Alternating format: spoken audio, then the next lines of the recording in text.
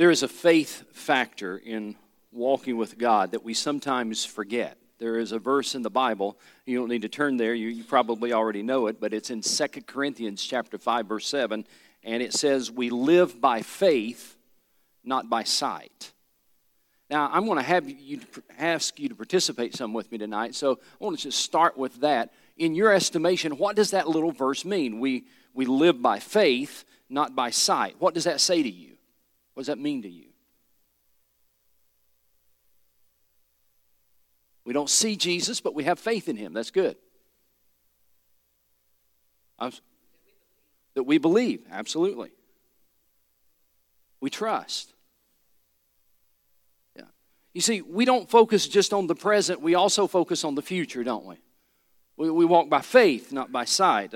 We don't focus just on the seen. We focus on the unseen as believers. We live by faith, not by sight. We really, if you think about it, we embrace a lifestyle that contradicts what most people would do. We embrace a lifestyle that most people who are not Christians have a hard time understanding.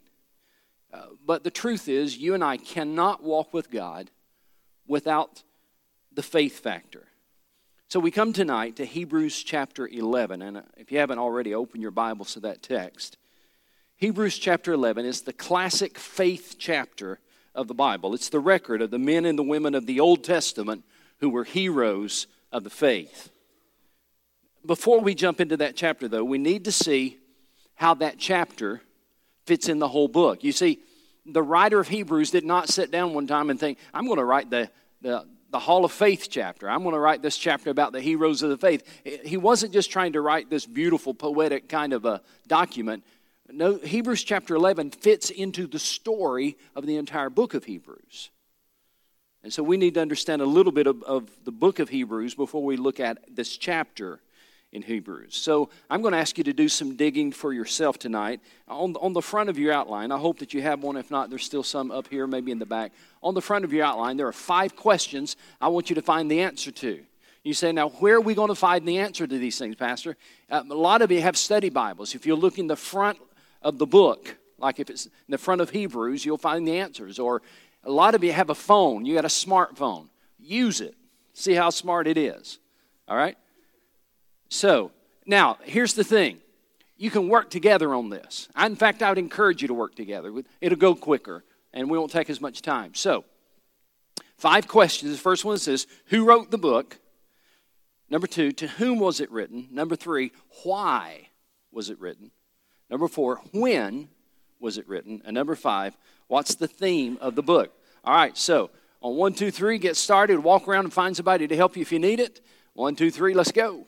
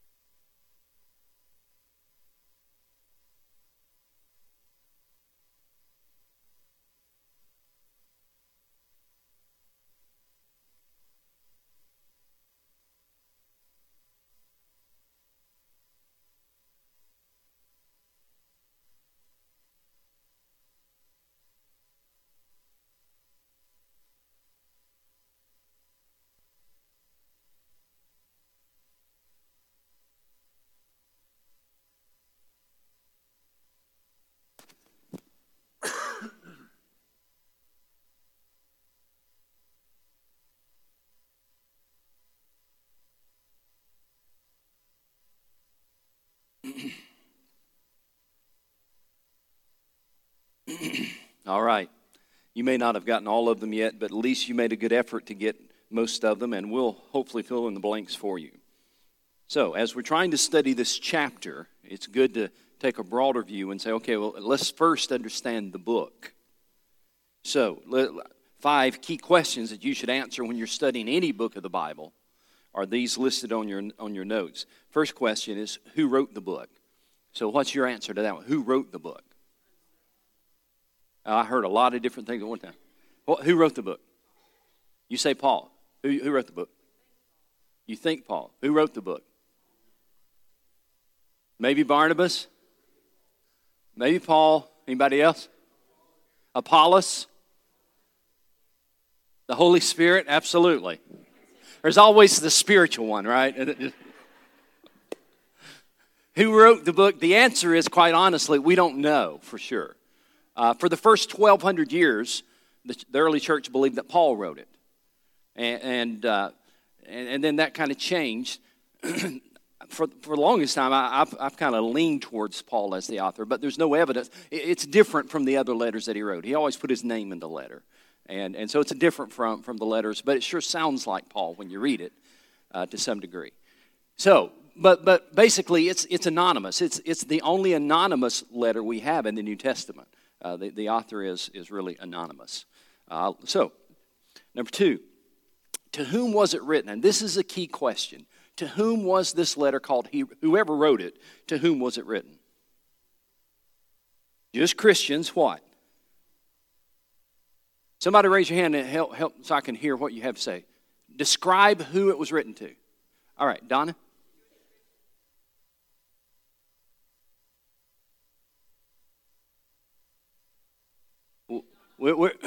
We're not exactly sure where they lived. Some say that they did live in Jerusalem. Some say no, they lived outside of Palestine. Some would even say they lived like in Italy because of the way the letter ends. All right, but they were Jewish Christians. All right, what else did you know about them? Huh? Persecuted. Yeah. Anything else you found out about the audience?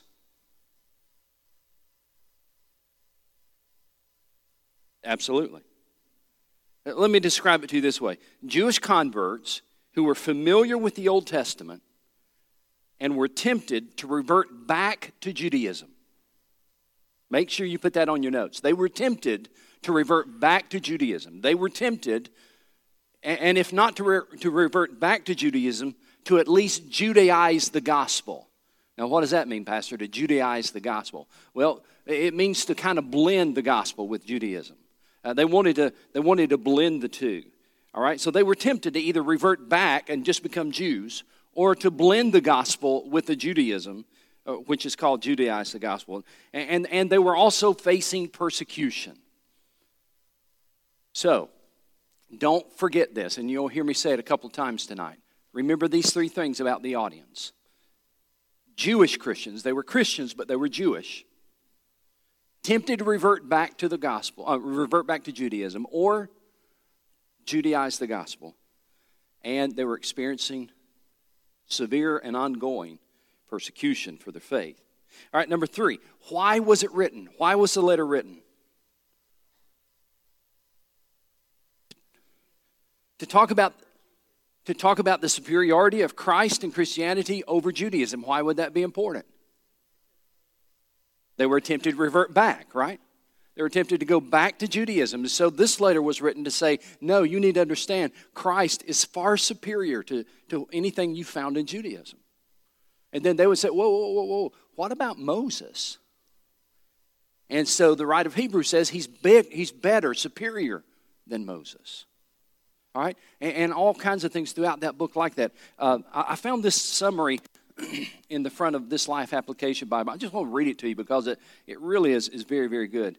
It says, when Christ came, he fulfilled the law and the prophets, conquered sin and Satan, shattered all the barriers to God, and freely provided eternal life through a new and superior covenant established by his own blood. You see, they would say, what about the old covenant? The Old Testament covenant? And the writer of Hebrews says, yes, but there's a better one. There's a superior covenant than the old covenant. So listen to what he says. This new message, listen, this is so good. This new message was difficult for pious Jews to accept. Although they had sought the Messiah for centuries, they were also entrenched in thinking and worshiping in traditional forms. To some, following Jesus seemed like a repudiation of their heritage and the Scriptures. They'd grown up with the temple. They'd grown up with sacrifices. They'd grown up with everything that goes with Judaism. And for some, it was like, well, if we follow Christ, that's a repudiation of everything our mom and dad taught us. It's a repudiation of everything we've grown up with. And so, listen to what he says. Many Jews listened to the gospel, but some rejected it and altogether sought to eliminate this heresy. Others who did accept Jesus as their Messiah sometimes found themselves tempted to slip back into the old and familiar. We do that too, don't we? Tempted to slip back into the old and the familiar. Hebrews is a masterful document written to demonstrate the exclusiveness and superiority of the new covenant. The overarching message of Hebrews is that Christianity is superior to Judaism because Christ is supreme and completely sufficient for salvation. Now listen to this last two sentences. Because of doubts and fierce persecution, the original recipients of this letter may have been wavering in their faith, considering a return to Judaism. In other words, the persecution they were going through for their faith made them wonder, is this real and is it worth it? The writer, therefore, clearly demonstrates that abandoning Jesus Christ would mean forsaking God's salvation. A very important point to understand the whole book and to understand chapter 11. Question number 4. When was it written? When was this letter written?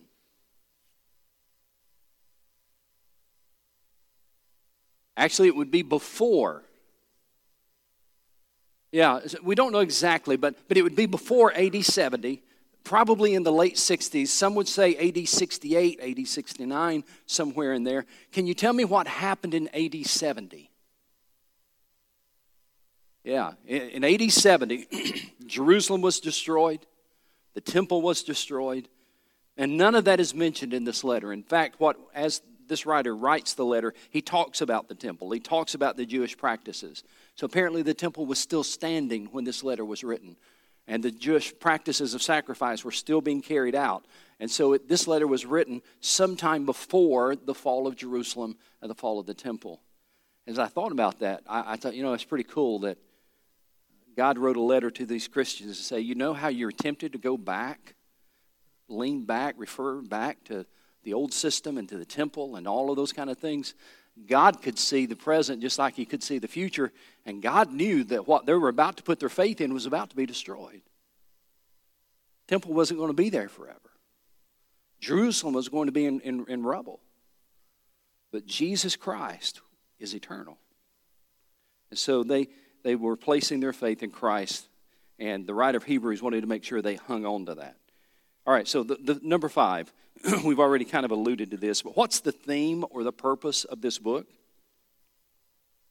The superiority of Christ. And I want you to notice, again, we're trying to take the broad picture of this book. I want you to notice how this book opens. Hebrews chapter 1, go there with me, verse 1.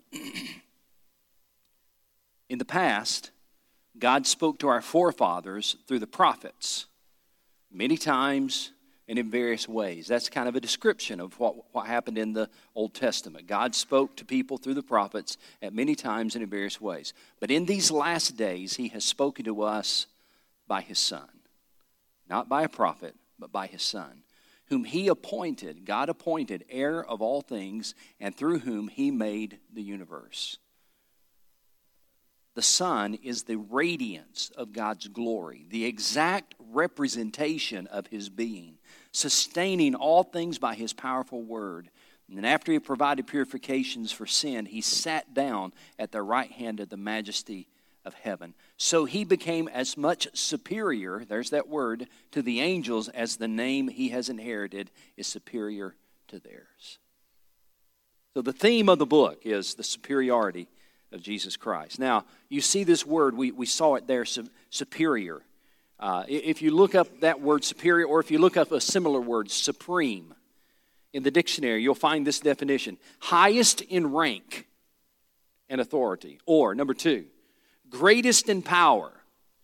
Or number 3, last or final or ultimate. Those are the words in the dictionary to describe what the word supreme means. And all of those words are descriptions of Jesus Christ. Would you agree? Jesus Christ is highest in rank and authority.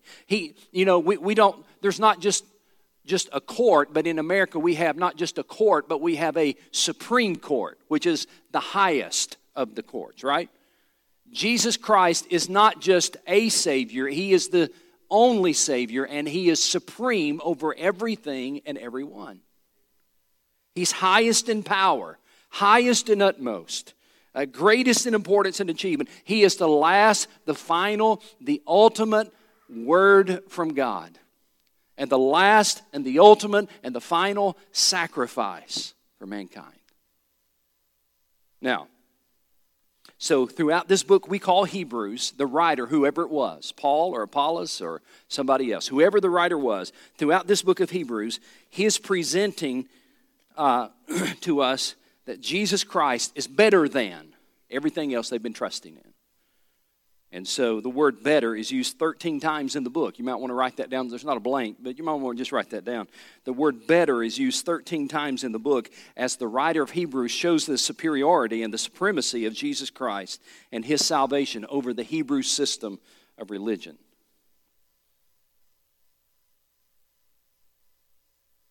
So the writer of Hebrews answers a very key question for us, and that is, why should we choose to be followers of Jesus and live our lives as Christians, especially when it may cost us?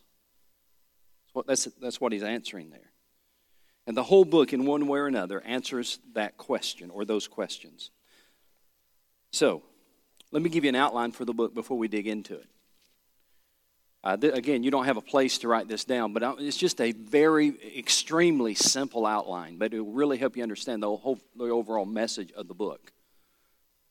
In the first 10 chapters, basically I'm going to divide Hebrews into 2 sections. The first 10 chapters talks about the superiority of Jesus Christ. The superiority of Christ is chapters 1 through 10. He's superior over everything in the Hebrew faith. All right? Then, chapter 10, verse 19 through chapter 13, which is the end of the book. Chapter 10, verse 19 through chapter 13 talks about the superiority of faith in Christ. So the first 10 chapters talks about the superiority of Christ, and then the last 3 chapters basically talks about the superiority of faith in Christ. Now, we're starting out with this broad picture, and we're trying to narrow the focus. So before we get to chapter 11, let's go to chapter 10. Hebrews chapter 10 will kind of give you the context of what these Jewish Christians were dealing with, what they were facing, what the writer of Hebrews was trying to accomplish as he wrote to them. Hebrews chapter 10, beginning of verse 19. Therefore, brothers, clearly he's writing to Christians here. He calls them brothers. Therefore, brothers, since we have confidence to enter the most holy place by the blood of Jesus, by a new and living way opened for us through the curtain, that is His body, and since we have a great priest over the house of God, let us draw near to God with a sincere heart in full assurance of what? Faith. In full assurance of faith. Keep reading. Having our hearts sprinkled to cleanse us from a guilty conscience, and having our bodies washed with pure water, let us hold, what's that next word? Let us hold what? Unswervingly to the hope or to the faith that we profess. Unswervingly has the idea that regardless of what's happening, regardless of the circumstances around you, regardless of what you're going to be facing, regardless of what you're going to go through, regardless of what it's going to cost you, he's saying to these Hebrew Christians, you need to hold unswervingly to the hope or to the faith we profess. And here's the reason. For He who promised is faithful. You see, faith is only as good as the person you have faith in. And he who promised is faithful. So, the readers of this epistle, this letter, were being tempted to go back to Judaism, and they were, in essence, tempted to put their faith back in Moses. That was the temptation, to go back and kind of put their faith in Moses. And the writer of Hebrews says, no, hold unswervingly to the faith you profess. Now let me describe to you what they were going through. Look in verse 32 as we get closer to chapter 11. Look in verse 32. Remember those earlier days after you had received the light, after you'd come to faith in Christ, is what that means. When you stood your ground in a great contest in the face of suffering. Sometimes you were publicly exposed to insult and persecution because of their faith in Christ. At other times, you stood side by side with those who were so treated. You sympathized with those in prison and joyfully accepted the confiscation of your property because you knew that you yourselves had better and lasting possessions. That is, even when they came and took your stuff away, even when they came and took your possessions because you're a follower of Christ, you held unswervingly to what you believed because you understood there was something better than what you were giving up. Verse 35. Key verse. So, do not throw away your confidence. That is your confidence, your faith in Christ. Do not throw away your confidence. It will be richly rewarded. You need to persevere so that when you have done the will of God, you will receive what He has promised. For in just a very little while, He who is coming will come and will not delay. But my righteous one will live by what? By faith. And then notice the second half of verse 38. And if he shrinks back, I will not be pleased with him. And then he says, but we are not of those who shrink back and are destroyed, but of those who believe and are saved. We are not of those who shrink back. That was the temptation they had, wasn't it? We're not of those who shrink back. He said, we are those who believe and are saved. You know, I found, and I'm sure that you would agree with this, I found that Christians generally don't set out to doubt God. We don't start that way. We don't intend to doubt God. But sometimes life's pain simply catches us off guard, doesn't it? Sometimes things happen and we begin to doubt what we've always believed. Circumstances are not what we anticipated they would be. Things happen that we never believed would happen. And all of a sudden we're blindsided by something and we begin to doubt what we've believed. Tonight we're going to talk about how you and I need to leave the wilderness of doubt and how we can have an attitude of faith. So, we're finally coming to Hebrews chapter 11 now that you got the context. And tonight we're going to look at the first 3 verses as we work our way through this chapter. He begins with a biblical description of faith. Here's how he describes it, verse 1. Now faith is being sure of what we hope for and certain of what we do not see.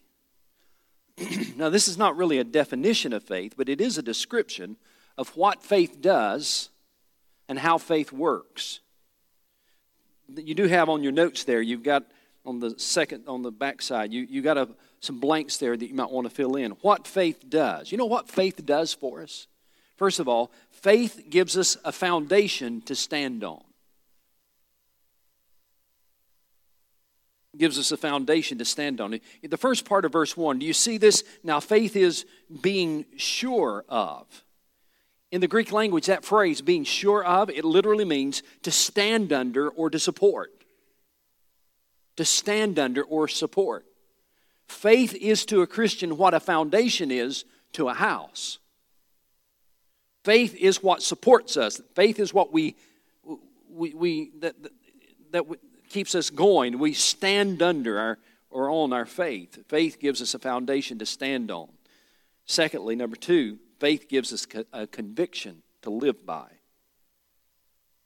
Here's how he describes it in the Word, verse 1. Now faith is being sure of, it gives you something to stand on, sure of what we hope for, and what's that next word? And what?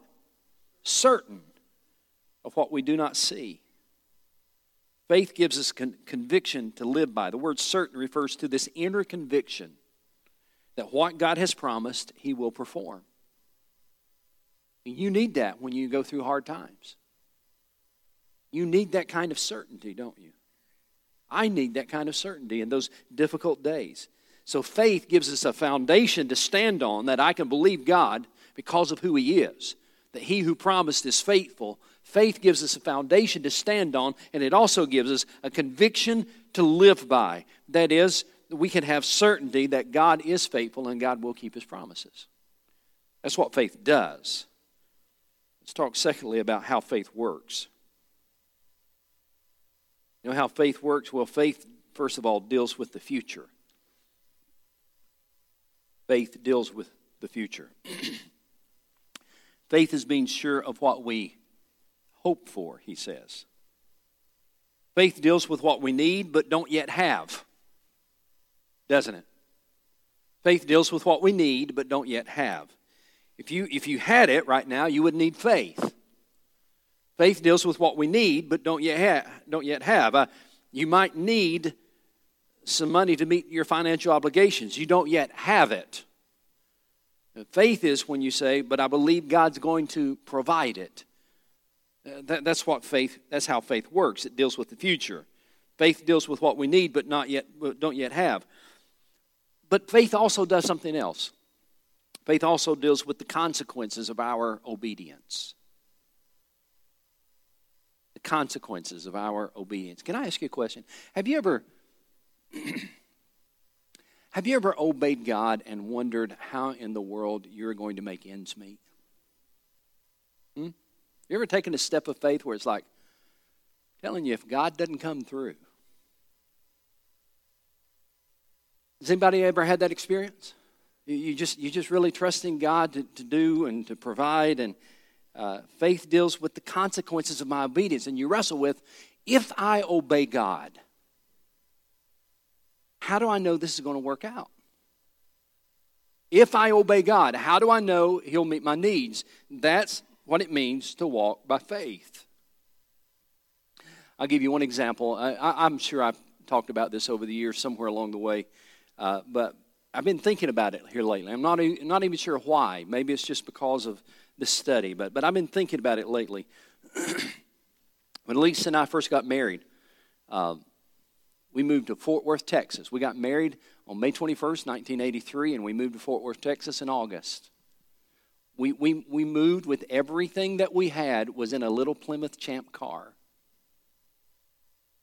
Well, that's wrong. We probably shipped 3 or 4 boxes, UPS, ahead of time. So UPS helped us. UPS was our moving van, all right? They moved 3 or 4 boxes for us. And then everything else we owned was in that little car. We moved to Fort Worth, Texas to go to seminary. And the reason we went was because we believed that God was leading us to go to seminary, specifically to Southwestern Seminary in Fort Worth, Texas.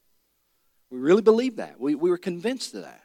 So we put everything that we had in that little car, sent a few boxes by UPS, and we drove to Fort Worth, Texas with no jobs, no connections, not knowing anybody, and we had $800 in our pocket. And when we got out there, we had $800 to pay our rent, get our utilities turned on, buy groceries, buy gas, live on, until one or both of us could get a job. Been thinking about that. I don't even know why. I've just been thinking about that lately. It's like,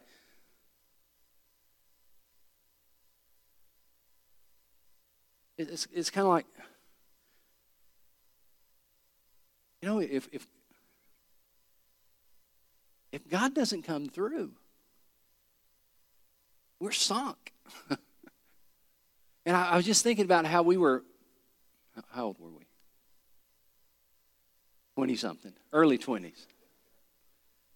We were in our early 20s with no jobs, no connections, and just saying, we really believe God wants us to do this, and God will provide. And we saw some amazing things happen while we were out there. And God provided for our needs. He gave Lisa a job first, if I remember right. Gave Lisa a job, and then later I got a job, and then I got a second job.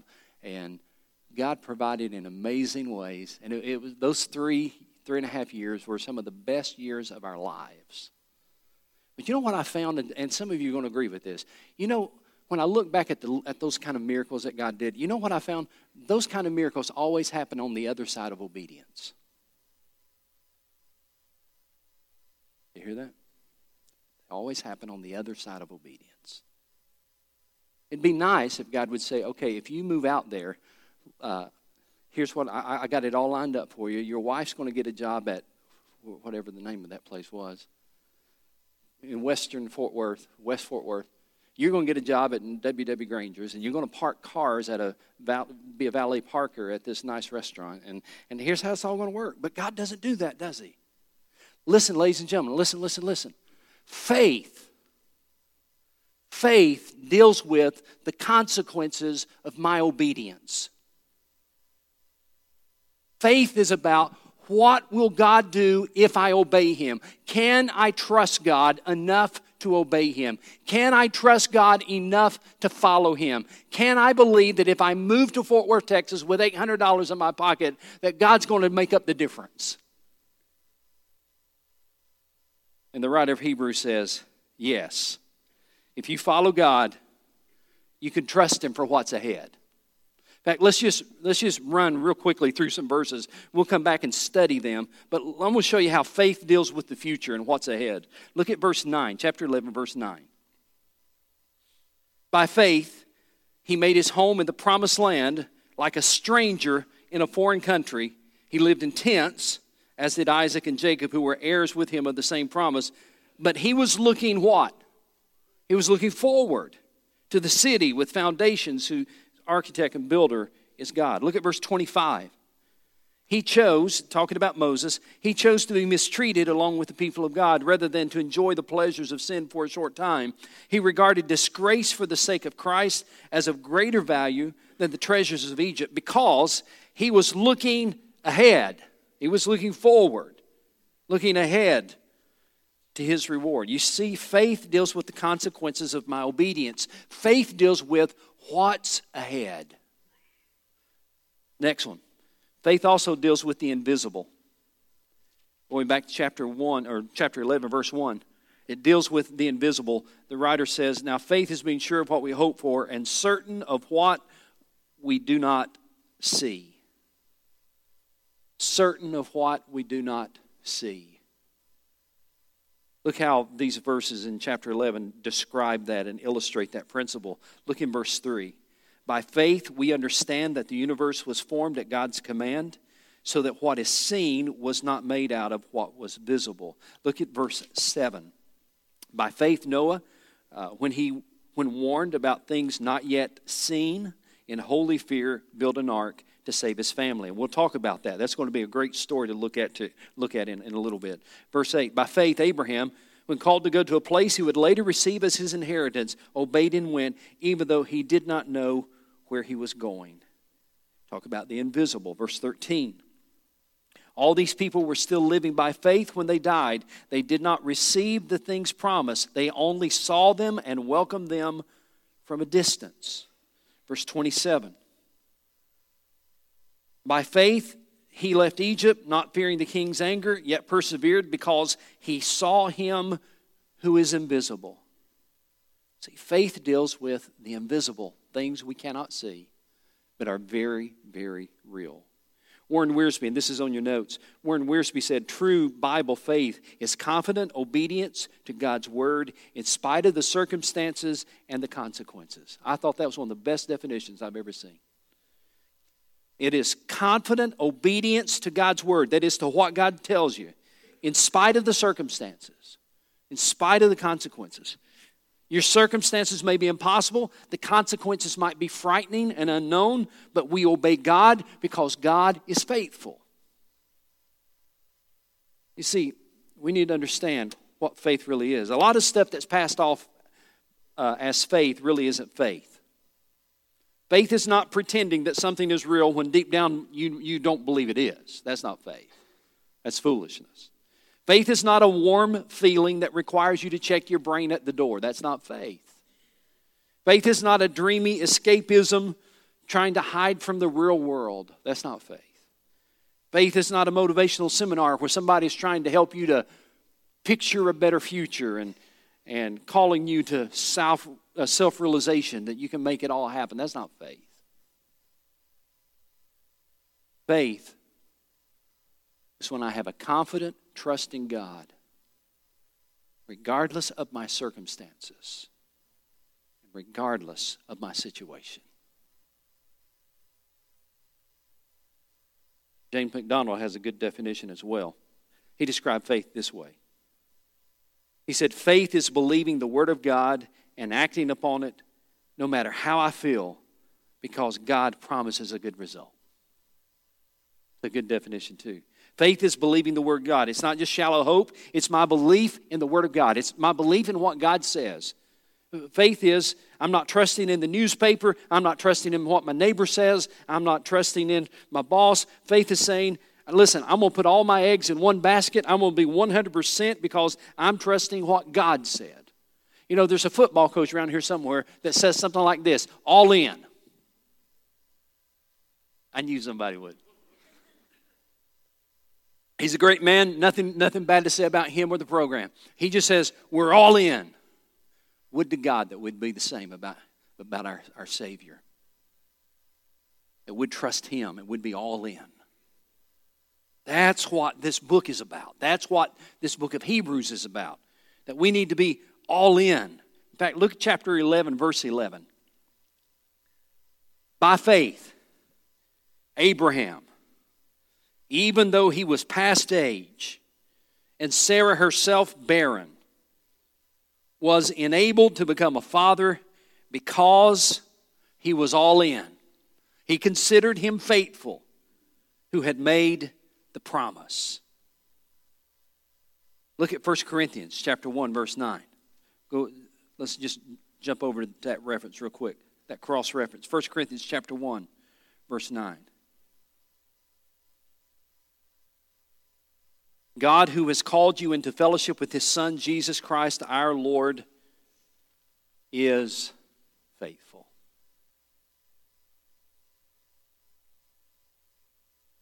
Now, before we close, and I'm going to be real quick, before we close, going back to Hebrews chapter 11, I want you to see that faith is also an action word.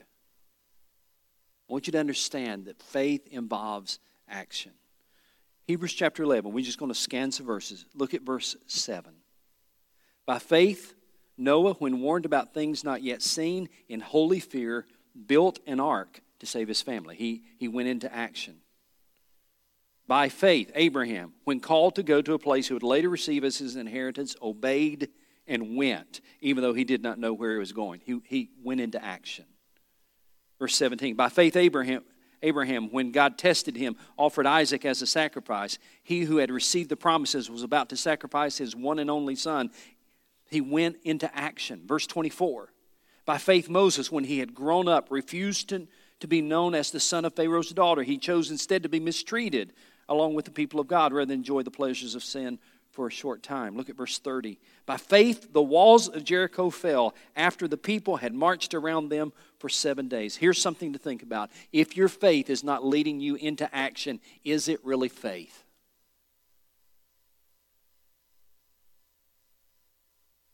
See, faith is in those times, I just do what God says because God said it. All right, so I want to end with verse 6. We're not going to study verse 6, but I want to end there. In Hebrews chapter 11, verse 6, God shows us the importance of faith.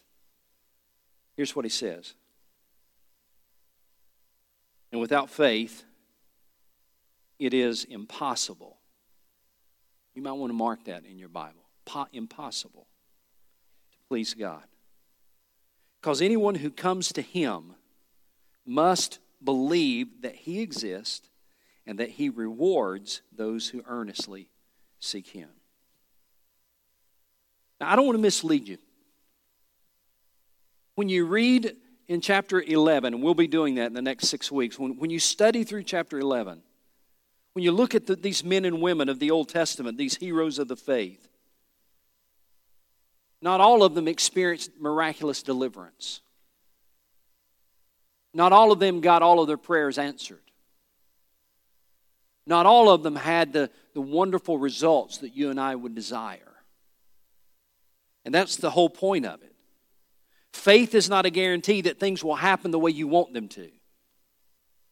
Faith is the certainty that God knows, God cares, and God is working even when I don't feel it or see it. Because He is faithful. He is God. So Hebrews chapter 11 verse 6 is an important verse. And without faith, it's impossible to please God, because anyone who comes to Him must believe that He exists and that He rewards those who earnestly seek Him. Would you pray with me?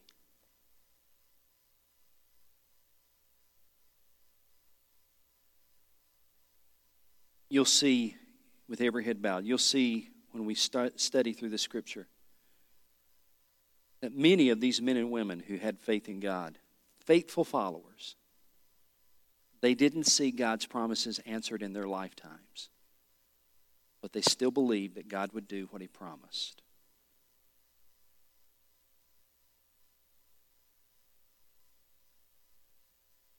Father, I pray that You'd help us as we go through this chapter to hold unswervingly to our faith like these men and women.